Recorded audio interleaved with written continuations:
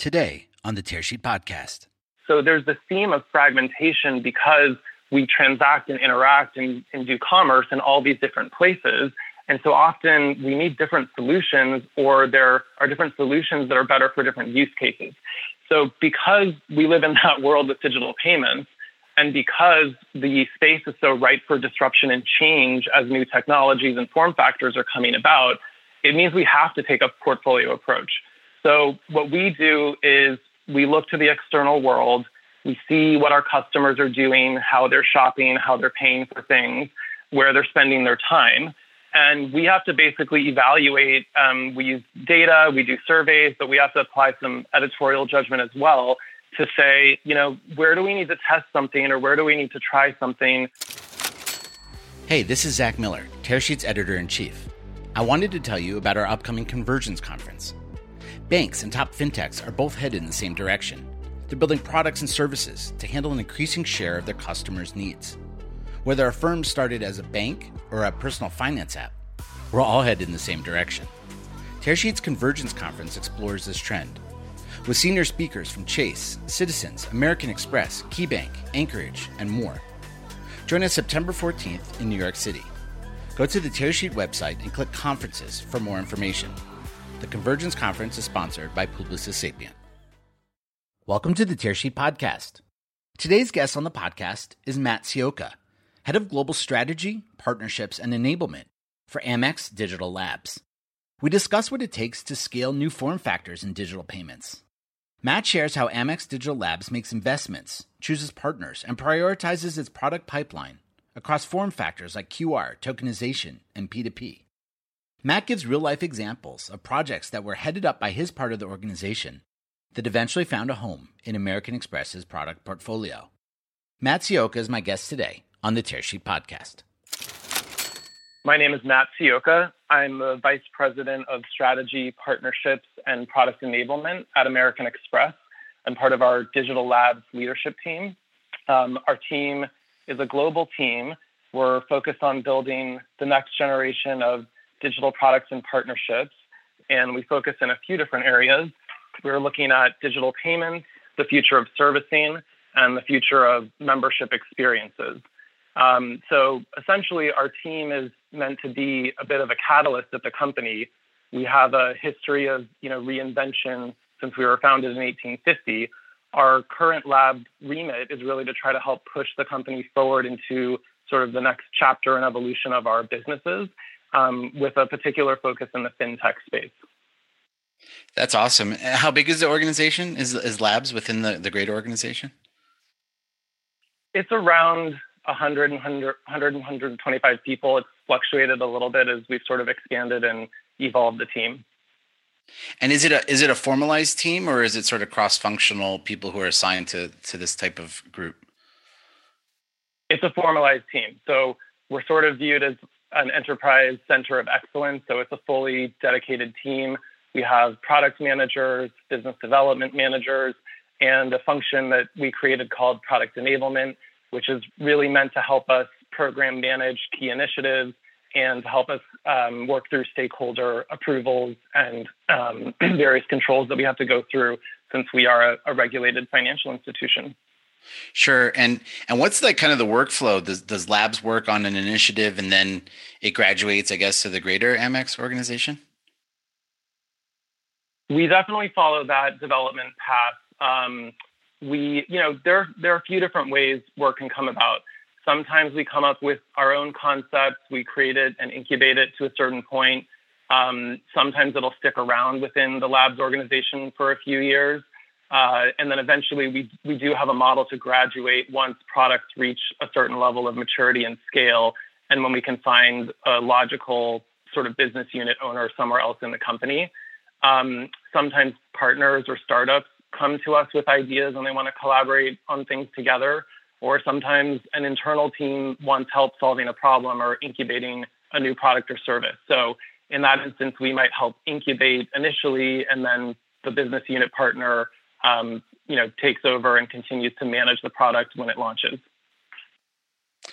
That's so interesting, and obviously it's a super hot space now, and you guys are on the cutting edge of this. I'm kind of curious from your perspective what it takes to scale new form factors in digital payments. Yeah, it's a great question. It's something that I've been thinking about and experimenting around for many years now. The way I think about scaling and the ecosystem follows kind of looking at a few different dimensions or lenses as we're seeing like a new opportunity or a new form factor or technology. First is just thinking about who are the different constituents or groups that would interact or need to support whatever the new payment form factor or feature or technology is. And you kind of have to think about, is each of those entities incentivized to pick up or try the new technology or the new solution? And, thinking through what are sort of the barriers that might inhibit it from scaling. So, for example, you have to think about the end user or the consumer. Is this going to be good for them? Does it drive convenience for them? Does it give them greater security? Is there some other like incentive or offer that they're going to take advantage of if they can use it? And then thinking about merchants or whoever's receiving the payment, will they adopt it? Will they accept it warmly? What does it take to get that done? And then, because when we're talking about digital things, there's a variety of different players involved, whether it's hardware manufacturers like the company making your smartphone, or that is creating the software to help your smartphone run, or the NFC antenna in your phone to power the payment if that's being used. So you have to think about, do I need to partner with any of those entities? Do I need to distribute an app to get it into the end consumer's hand or to the merchant's hand? Does hardware upgrade? Is that part of the equation? Does that need to be considered as well? So you kind of have to think through all of those different implications. And again, going back to, for each party that needs to do something, are they going to be motivated to do it? If not, you might have a barrier to scale, or you might have to kind of revise what the solution is or what the business model is in order to support the scale and the growth. So can you, I don't know if you can talk about initiatives that you're working on, but can you give an example of sort of that calculus that you just described? Yeah, absolutely. I think peer-to-peer payments is probably a good example area to focus on and apply this to. In the U.S., peer-to-peer payments are large. There's billions of dollars spent every quarter across a variety of different platforms that customers choose to send money to family and friends. We had seen and watched that trend for many years. However, we also noted that credit cards weren't always a great funding source in that particular use case. So in some platforms, credit cards weren't accepted. In other platforms, if they were accepted, there would be a 3% credit card fee to fund. And at Amex, credit cards are sort of the core of our business. And we felt like there's an issue here and we're kind of missing out. There's this new digital peer-to-peer payments form factor and use case scaling, and we're not a major part of that. So we thought about a few different ways we could try to provide a solution in the space. We thought about doing our own proprietary peer-to-peer payment platform. Given that there was so much scale and maturity in a few other platforms in the US in particular, it felt like that wasn't really a great approach to try to get into the mix once we were, so far behind some behaviors and services that customers were really used to using already. So instead of doing that, we thought, well, could we partner with one of the, top platforms? But if we did that, we'd have to make the user experience better, and we'd have to, enhance what already exists. So we decided to partner with PayPal and Venmo, and we did a few things. One is we found a way to remove the 3% credit card fee that Venmo and PayPal typically charges if you fund with a credit card. And then, that made us to be a more viable funding source relative to a debit card or a bank ACH payment on the Venmo or PayPal platforms. But that didn't really seem like enough. So we thought further about how could we enhance the experience? Where are there user pain points? Where could this be a better experience? One thing that we noted is it's really difficult to split payments.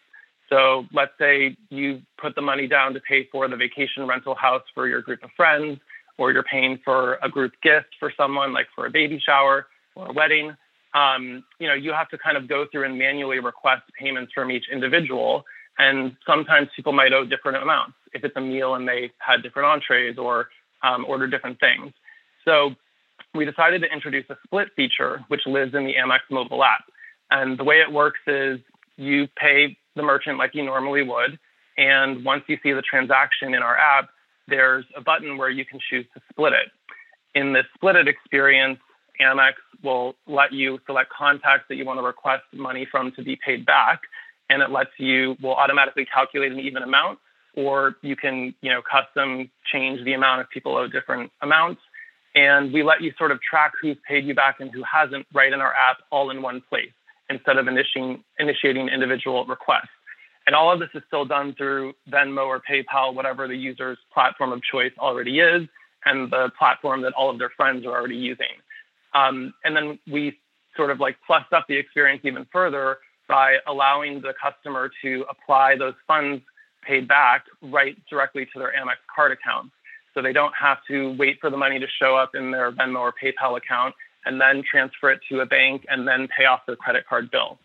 So in those examples, if we tried to introduce something that was competing but wasn't necessarily better, it probably wouldn't scale or gain much traction. So we sort of pivoted that approach and tried to find where there were unique pain points in the experience that we could uniquely solve. And that's the approach we've done. And so far, we've seen fantastic traction, a lot of repeat users and customers who are loving the feature and the service that we're providing. I really like that example because you took sort of a known entity with a known form factor, and you evolved it, or you customized it to the Amex experience with Amex at the center. I really appreciate that example. Well, how do you and Labs, I guess, judge success of an implementation like Amex Send and Split? What are your metrics? Yeah, so we look at a variety of metrics. So certainly for a feature like Send and Split, customers have to enroll. It's an opt-in, a fully opt-in experience. So we do look at how many customers have chosen to enroll and link their American Express account with their Venmo or PayPal account. So that is obviously a precondition to driving scale. After that, then we look at different metrics surrounding the features. So for Send, we're looking at the payment volume that's sent through that Send feature product. And then on the Split side, we'll look at the volume of Split requests and the engagement there. And the other kind of success factor for us with this particular feature is really around mobile and digital engagement. So we put a lot of this experience in the Amex mobile app because we wanted to create that utility and that consistent behavior for customers to come back to a channel that we owned and could talk to them in. And so we also look at how frequently customers come back if they're checking the status of how, who's paid them back and who hasn't. So we look at those metrics as well. And then repeat usage, like I said, just to see, is this like a one-off thing where they try it and sort of forget about it? Or is there a sustainable, repeatable behavior that customers are adopting that has longevity? Got it. And it sounds like Labs obviously manages a portfolio for form factors, just like Amex does as a whole. How do you prioritize what projects you're working on? How do you determine what gets your attention and time and energy? Yeah, it's a great question. And to be honest, it's something we think about almost daily or weekly. The way I describe it is we take a bit of a portfolio approach, kind of like a venture capital firm, in that, in payments in particular, there's so much fragmentation. So think about the last month in your life and all the things that you paid for. You probably couldn't pay for everything that you wanted to with just one product or one solution. Maybe you paid your rent or a mortgage payment through an ACH payment through a bank account. Maybe you tapped your phone to pay in a store. Maybe you used a credit card online or a checkout button. So there's this theme of fragmentation because we transact and interact and do commerce in all these different places. And so often we need different solutions, or there are different solutions that are better for different use cases. So because we live in that world with digital payments, and because the space is so ripe for disruption and change as new technologies and form factors are coming about, it means we have to take a portfolio approach. So what we do is we look to the external world, we see what our customers are doing, how they're shopping, how they're paying for things, where they're spending their time. And we have to basically evaluate, we use data, we do surveys, but we have to apply some editorial judgment as well to say, where do we need to test something, or where do we need to try something, or where do we need to partner to develop a solution? And so we basically create a map that we call the Digital Battlefield Framework. That mapping, it plots all the key areas where we think we need to watch a trend or a technology or an opportunity or a channel. And we decide how big or small of a bet to place, or whether we should just monitor a space and see what's going on and see how things evolve, or if it's time to produce a pilot or to do something at much bigger scale, like an Amex Send and Split type partnership with PayPal and Venmo.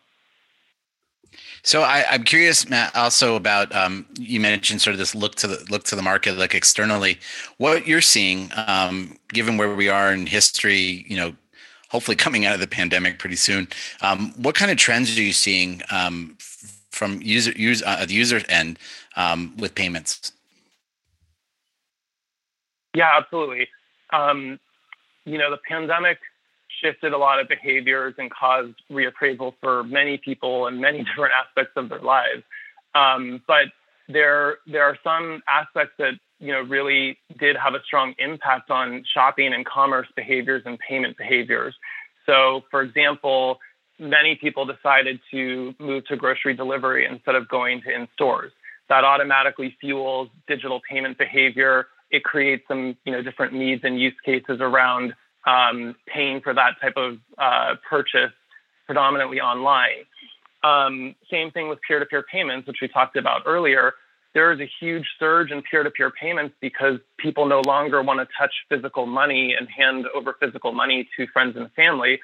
Or if you're sheltering at home, or you're unable to get on an airplane, or you can't see people, you physically can't give them the money and you can't interact in person. So a huge surge in peer-to-peer payments volume is part of that. E-commerce overall continues to explode and grow as a piece of that. There was obviously some reduction in certain spend categories like travel during the pandemic, but a huge growth in other e-commerce and digital retail payments that happened. And then lastly, for folks who were still transacting in store, which there were still people doing that, there was this aversion to, touching point of sale terminals or touching a stylus to sign something or to punch in a PIN code. And so contactless became a natural replacement for some of those new concerns that many customers had during the pandemic. So for some folks, they decided to tap a phone. For others, they decided to tap their card. So I would say a lot of the solutions or form factors that had grown and kind of helped increase the digital payments volume during the pandemic, many of them existed before the pandemic. They weren't necessarily used at the same scale by as many people. So I think what we've seen is this huge shift in sort of the user makeup and sort of demographics of users of these different digital payment form factors. And, jury's still out in terms of how that will all kind of play out and what will be sustainable as the world hopefully starts to continue to reopen soon in different countries. But I think some users will realize the convenience that they found or the benefit that they liked from the new form factor. Some of those benefits will remain, or the behaviors become so ingrained that they will continue post-pandemic.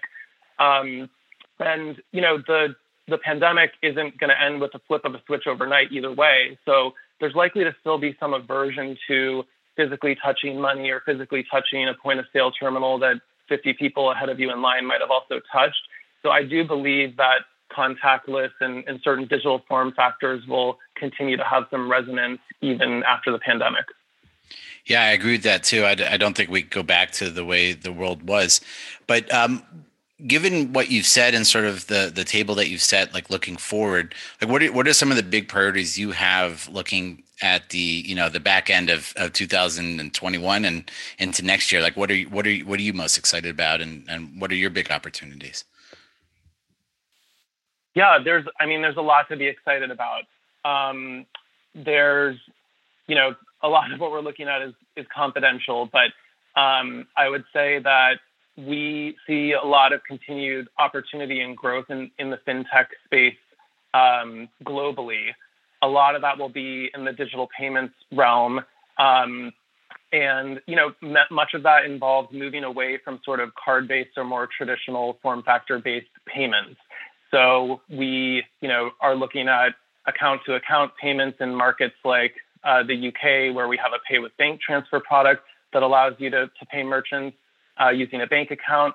So I think continued proliferation of just different new form factors and use cases across digital payments with, some specificity from one country to the next is likely to continue. And then that's an area that we'll keep investing in and focusing on.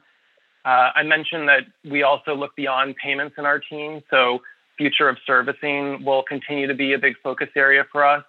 We've partnered with folks like the Amazon Alexa team on being able to ask questions and service your account. And we have our Ask Amex messaging-based servicing platform, which allows customers to interact with us in our mobile app. So I think continuing to create new form factors, new ways to interact on the servicing front and to continue to push that forward, which very much requires different digital tools and platforms, that'll continue, and that will be a big focus area for us.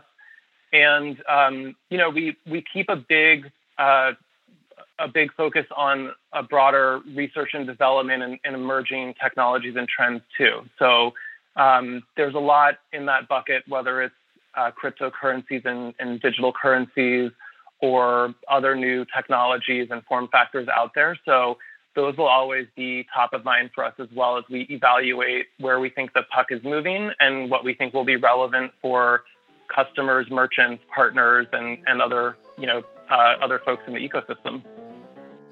Matt, thanks for joining us on the Tearsheet podcast today. Thanks for having me.